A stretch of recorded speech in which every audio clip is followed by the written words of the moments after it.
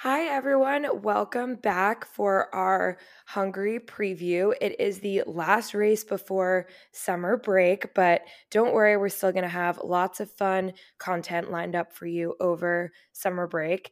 And don't forget to follow us on Instagram at F1R The Girls. And also we are on Twitter now. We're still getting a hang of how that works, but come find us on there too at F1R The Girls. I'm Sarah. I'm Chessa. And I'm Tiggy. Hungary. So the track work began on the Hungaroring in 1985, and the first race was 9 months later in 86. So the track was ostensibly built in just 8 months, which is pretty crazy, probably a record, although I don't know for sure. It was the first race behind the Iron Curtain, and Nelson Piquet in the Williams won that race, famously passing on the outside of Ayrton Senna's Lotus to take the lead. It's actually the longest running circuit on the F1 calendar apart from Monza, and its current contract runs through 2027, so it's not one of those races needing to hustle right now to keep its spot, and it's about 20 kilometers away from the beautiful Budapest. Yeah, this is one of the toughest and most technical races of the season for sure. The track has been criticized for being overly tight and windy, so very similar to that regard, hence the nickname Monaco without walls. So because of this, the track has had some modifications over the years to improve overtaking. They removed a chicane in 1989, and then they did a bigger rebuild in 2003. And another fun fact is that the Finns call this the Grand Prix of Finland. Given that they don't have a GP of their own and they share a common ancestry, they often turn up in hordes at the Hungarian Grand Prix, so expect a lot of Bottas supporters out there. It's a super fan-friendly track, which is fun. From most vantage points in the stands, you can see anywhere between 50 to 80% of the track since it's built in a valley. But as we mentioned in our Track Tuesday post, it's not a good circuit for World Championship winners in the year of their title. Only 30% of the time does the eventual world champion that year win the Hungarian Grand Prix. So Sarah, this means I'm allowing you to say that Max could win this race as your hot take. Yes. Oh my gosh. Thank God. Thank you. That it is a big track for maiden victories. Damon Hill, Jenson Button, Fernando Alonso, and Esteban Ocon all had their maiden wins here. Mick, are you coming through for us this weekend? And in a surprise to no one, Lewis has the most wins here with 8. It's going to be a busy weekend at the circuit with Formula 2, Formula 3, and W Series races here as well. We cannot wait. Some characteristics about the track. It's about 4.4 kilometers, 70 laps, only one DRS zone, and basically just one straight that leads into turn 1. 14 turns, and because there are so few straights, people compare it to a karting circuit.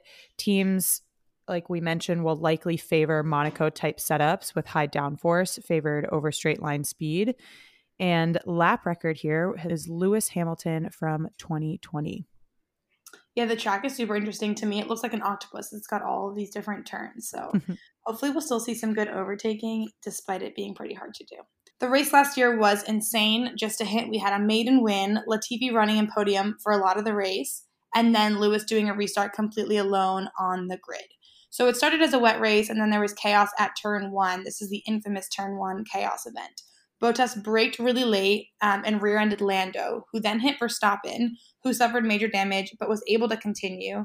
And then Bottas also hit Checo, fully took him out of the race. Checo called Bottas an idiot in response, lol. And then in this whole tumble, Stroll also braked too late, collided with Leclerc, who then forced Danny into a spin. So in the end, we had 6 cars DNF last year, 5 being from Bottas wrecking everyone, and then Mazepin from a pit lane crash. So overall, it was definitely very chaotic. Also, of course, last year was so tense at this point between Red Bull and Mercedes. It was the first race after Silverstone, and then Bottas just takes out both Red Bulls on the first turn. Bottas is like, it's my honorary Grand Prix as a Finn, so I'm just going to do whatever I want. The race was red flagged, but then the conditions started to get much drier. So every single car except for Lewis dove into the pit lane to get slicks. And so that required them to do a start from the pit lane. So Lewis was literally alone on the grid at the restart. So there's so many funny photos of this. There was a full lights out and away we go of just Lewis while everyone else drove out in a single file line from the pit lane. But this race was just so funny. Definitely watch this if you haven't watched this. But then it was immediately obvious this was a huge mistake because the track was dry. So Lewis immediately had to pit. And so after all this chaos, the race order was Ocon, Vettel, Latifi, Tsunoda, Sainz, and Lewis came out in last in P14. So he was the last running car of the cars that hadn't DNF'd. Oh my gosh. I feel like this Lewis restart on his own has to be symbolic of something in the sport, like Lewis out here all on his own, breaking all these barriers. So Max had a lot of damage. He was stuck at the back the whole time, but Lewis, in classic fashion, started charging through the field. By lap 50, the running order was Ocon, Vettel, Sainz, Alonso, and then Hamilton. And in an epic Alonso moment, he knew he had to hold up Lewis to give Ocon a shot at hanging on to the win. Alonso kept Lewis behind him for 10 laps, with Lewis just trying so hard to overtake him. And back when Lewis was in the Constructors' winning car and the Alpine wasn't as good this past year. So it was pretty spicy. It was some amazing wheel-to-wheel driving, but Lewis, of course, accused Alonso on the radio of dangerous driving because he couldn't get past. Oh my gosh. Criticize someone else. So Verstappen struggled to P10 at one point with his damaged car. Last year is a very good example of how single points can really matter for the end of the Constructors and the Drivers' Championships. Like Verstappen getting elbows out with Mick in Silverstone this year when he had the damage. So to win a championship, you really need to make most of every bad day and the car damage and really try to eke out the points. So the race ended with Ocon in P1, which was his and Alpine's maiden win. He really deserved this, we think. He didn't just cruise to victory. Vettel was breathing down his neck for a lot of the race. So Vettel ended in P2. Then he was disqualified because they couldn't get an adequate fuel sample from his car. So then Lewis ended up P2 and Sainz in P3. And in a nice added bonus, both Williams finished in the points this race. This is the famous image of George crying. It was his first ever point since he started with Williams in 2019. Best result in 2019. Yeah, team's best result in years. It's very happy for everyone. So what type of racing can we expect? It's really hot and dry here, so expect another scorcher. And this is random, but the track can be pretty dusty off the start, which can make things interesting. And as of the time we're recording this, there's a decent chance it may rain on Saturday for quali. So that would be a nice little spicy addition. As we said, it's a very technical track that requires a lot of precision from the drivers. There's barely any break time. I mean, as much as there can be a quote unquote break during an F1 race, since there's only one real straight. So the drivers really just have to be banging out these turns the entire time. Definitely watch out for turn 2. It's an overtaking zone if drivers can get a good run out of turn 1. So drivers will sometimes push each other wide in turn 2. Turn 4 is also fun. It's nearly a blind corner. And drivers really like the rapid fire twisty sector 2. And so definitely expect this to be hot. It's really hot this time of year in Budapest. So bit of an endurance race from the heat. So let's hope they fixed Lewis's water bottle by now. Yes. We'll see if he tries for the second time to drink in a race, but I hope it's working for him. The teams, Ferrari, conventional wisdom says that this track should favor them as a high downforce technical track like Monaco with the low speed corners and everything. We shall see.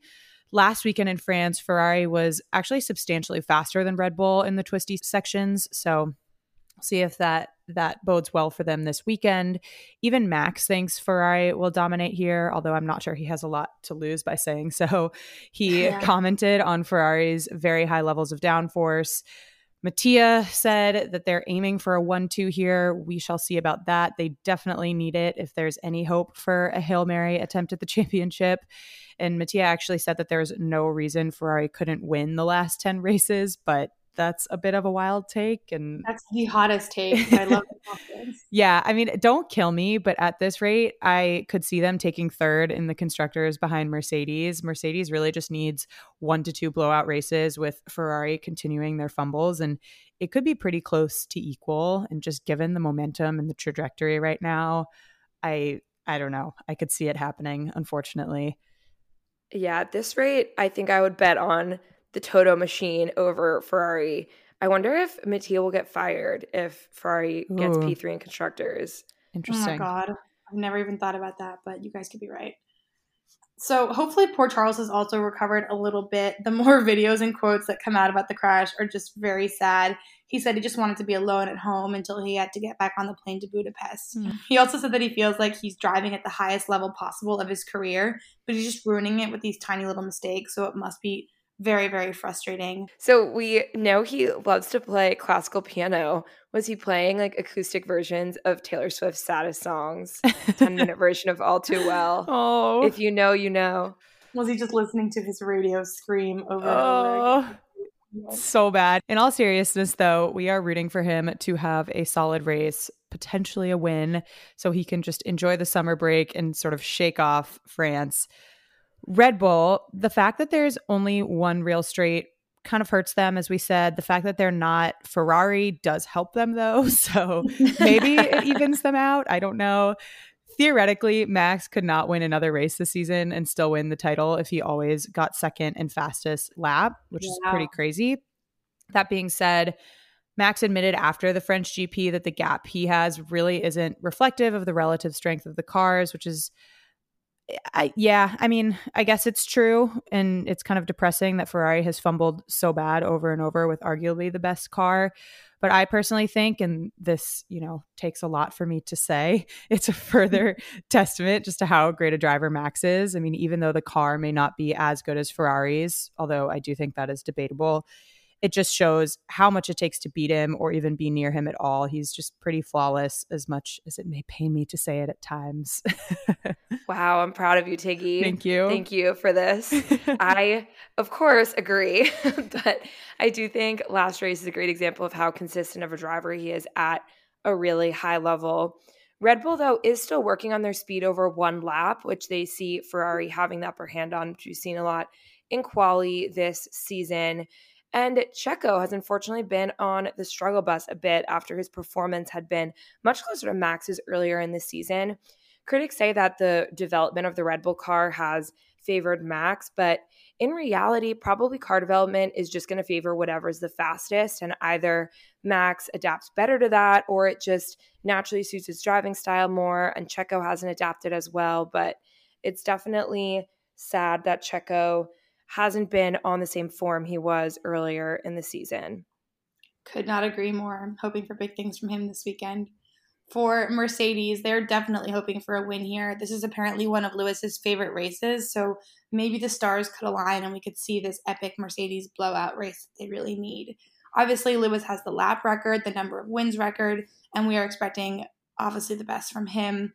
Plus, the team seemed to be in a great mood after their success at Paul Ricard. Lewis said that there is, quote, a lot to come from Mercedes. So very excited about this. Yeah, but I was seeing a sad fact, but true, is that Lewis now has the same number of podiums this season as Charles, which is wild. No way. Only 5 for both of them. Oh, gosh. It's crazy. Alpine, it was a maiden win, as we mentioned, for the team and for Ocon here last year. Probably a little too spicy to expect a repeat of that performance, but I hope that they're coming into this with some confidence, especially after Alonso's 6th place finish last weekend, and that Alpine versus McLaren fight for P4 in constructors is getting fun, especially since Alonso used to drive for McLaren. So that makes it extra fun. Alpine does seem to be better on race pace, and if Danny Ricciardo does not get it together as soon as possible, it's looking like McLaren will be dethroned from their P4 from last year. Although we won't speak too soon. Anything can happen. Haas, we are so excited. Haas is bringing their long-awaited major upgrade package this weekend. There's some rumor saying this is going to be huge and it's going to be like a white Ferrari. So We'll see. I would be so here for that. But they're only giving it to K-Mag for this race. The team says they just didn't have enough time to get a second kit prepared, especially since they were on the back foot after several big crashes earlier this season. And K-Mag's ahead in the Drivers' Championship, so the upgrade goes to him. But Mick is reportedly going to get it right after the August break.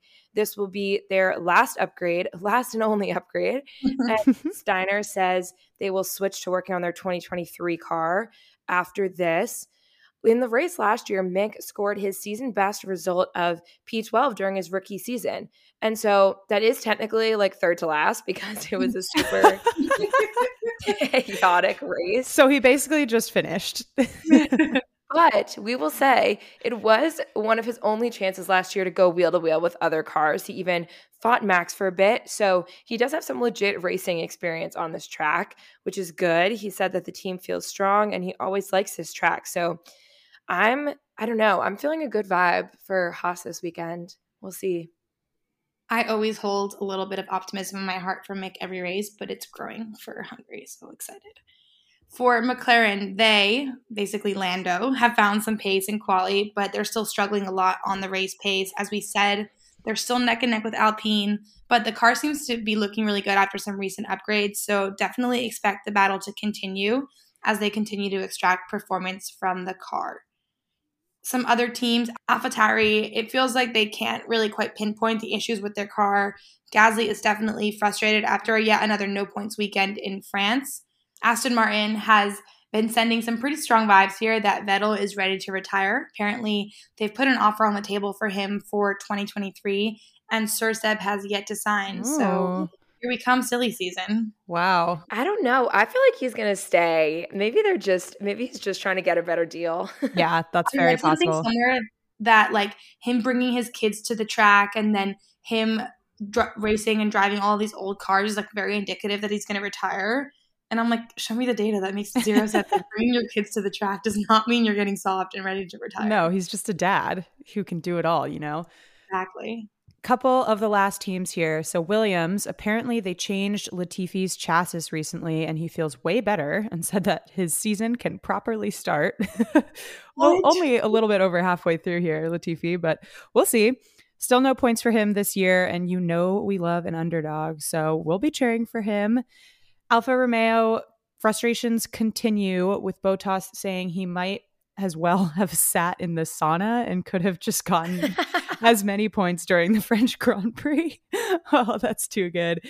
The team seems a bit more hopeful that they'll be a little more competitive this weekend, even though they haven't brought major upgrades like some of the other teams. They do think the car will be well suited to the circuit. In any event, Bottas had another great week as the role model for supportive boyfriends everywhere by being his girlfriend's number one fan and videographer, water bottle filler, all of the above as she raced in the Women's Tour de France. Go, Tiffany. We love that. So time for hot takes. Even though Tiki's given me permission, I'm not going to say a Max win. I actually am going to say a Charles win. As we all know, I'm a Max fan, but I do think a runaway championship just isn't as fun. And Charles was just too sad after the last race. I hated to see that. And this really shouldn't be a hot take, but given the current shambles Ferrari is in, I'll count it as one. And for my actual hot take, I'm going to go with a Haas in the top 5. Okay, those are good. I'm also not going to say a Lewis win because he has dominated here. So theoretically, it's not a super hot take, but still he has not won yet. So it's debatable, but I will refrain. So I'm going to go with Alonso podium.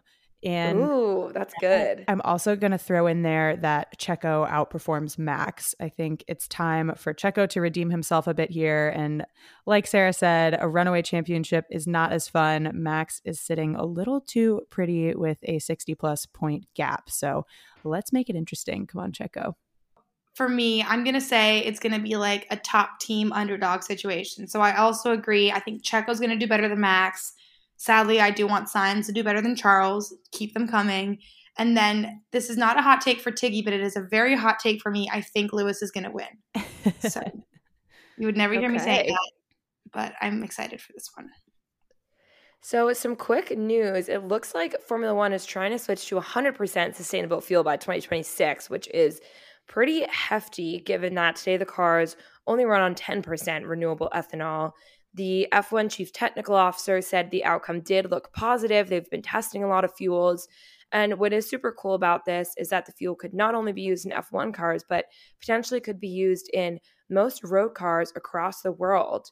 And also, former F1 driver Daniel Kvyat, who Max took his seat at Red Bull, will be making the jump over to NASCAR. He's going to race with Team Hesselberg, and he'll be making his Cup Series debut this weekend. And in another fun turn of events, Checo is becoming the owner of his very own racing team, but in the powerboating space. His team will be called Team Mexico. Love the originality here. In the UIM E1 World Championship, which is the world's first all-electric race boat championship and is started by the Formula E founder. That is fun. Okay, Checo, Team diversifying Mexico. himself out here. We all need a little extra health boost sometimes, and Fleur Marché makes it easy for us to supercharge our wellness. Their botanical wellness patches have been such a fun addition to our routine. We just stick them on wherever we want. They have them for sleep, relaxation, focus, and other things. And the patch delivers ingredients to your body in a subtle but effective way, and the results last up to 12 hours. Fleur Marché also has botanical gummies and their new organic nutritional powder, Green Machine. They only use the best ingredients and are tested for potency, contaminants, and heavy metals before and after production. And one of our favorite things, we also love that the company is founded and inspired by women with the mission of helping us feel 100% every single day so that we can have full energy and crush it every day. Find your new wellness essentials at fleurmarche.com and get a special discount just for our listeners. Get 20% off your first order site-wide with promo code FORTHEGIRLS at checkout. Orders over $50 also get free shipping.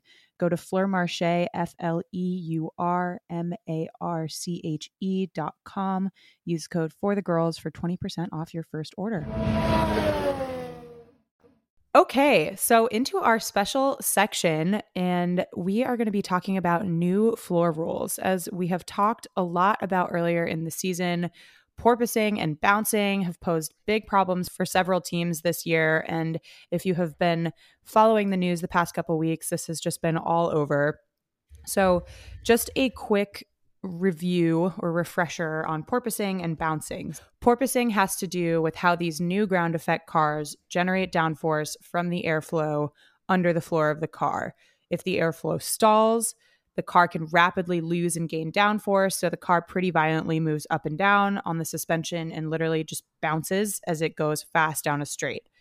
On the other hand, bouncing, or what some people call bottoming, just refers to the fact that since the cars are run so low to the ground, if the track surface isn't smooth or there are little bumps, it can also cause bad bouncing from the floor hitting the track.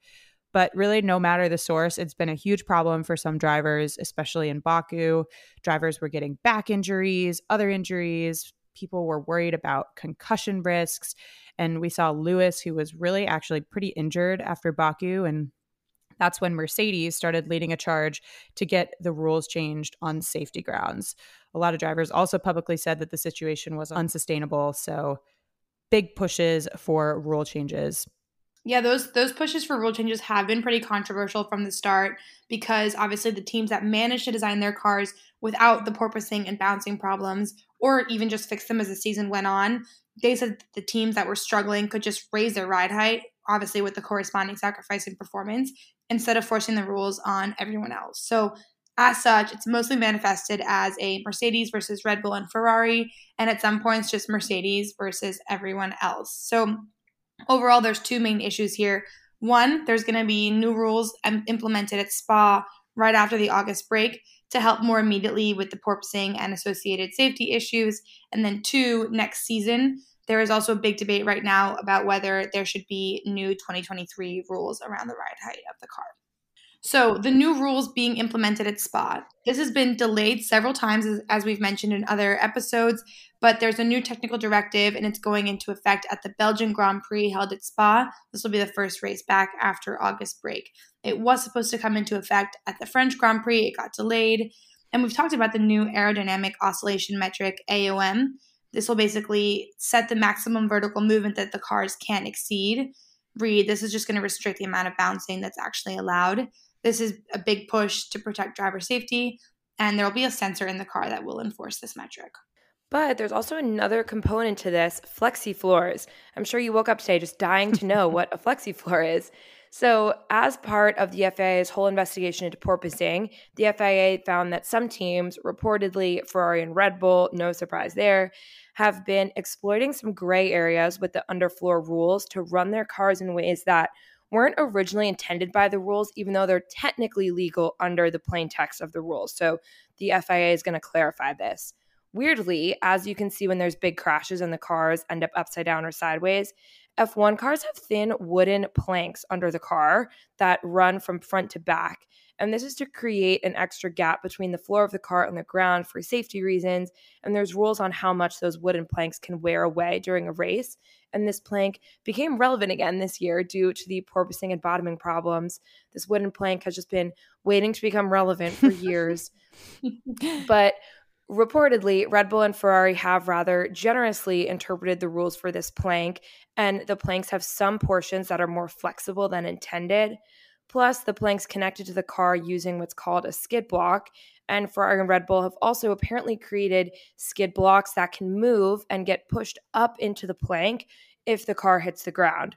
So all of these shenanigans allow them to run the car closer to the ground, which creates more downforce, which is just key to performance in these cars. So the rules are being tightened up to help level the playing field. The skid blocks might not be addressed until the 2023 regulations, but it does seem that at Spa, the wooden planks are going to have to be stiffer and less flexible overall. And some commentators are thinking this could hurt Red Bull and Ferrari and really close the gap to Mercedes, but some commentators think it really won't make much of a difference at all. So this will be exciting to see. Yeah, it would not be F1 without generous interpretation of certain rules. But this brings us all to the talk this week on the new 2023 floor regulations. So, as we mentioned, in an effort to reduce the porpoising and the bottoming, the FIA has proposed a 25 millimeter lift of the floor edges and a few other things like raising the height of the diffuser throat under the floor. But the caveat here is that normally a change in the 2023 regulations at this point would require 8 teams to vote in favor because it's so late. And there are reports that at least 6 teams are strongly against the proposal. The reported status right now of teams for and against the changes. So in favor, we have Mercedes and McLaren.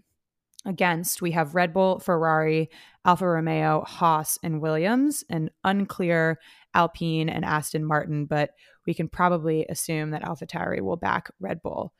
Ferrari is reportedly ready to fight and appeal these rules, so I guess we'll see how that pans out. The FIA could get around its failure to get 8 teams in support by packaging it as a safety fix, which would not require the vote.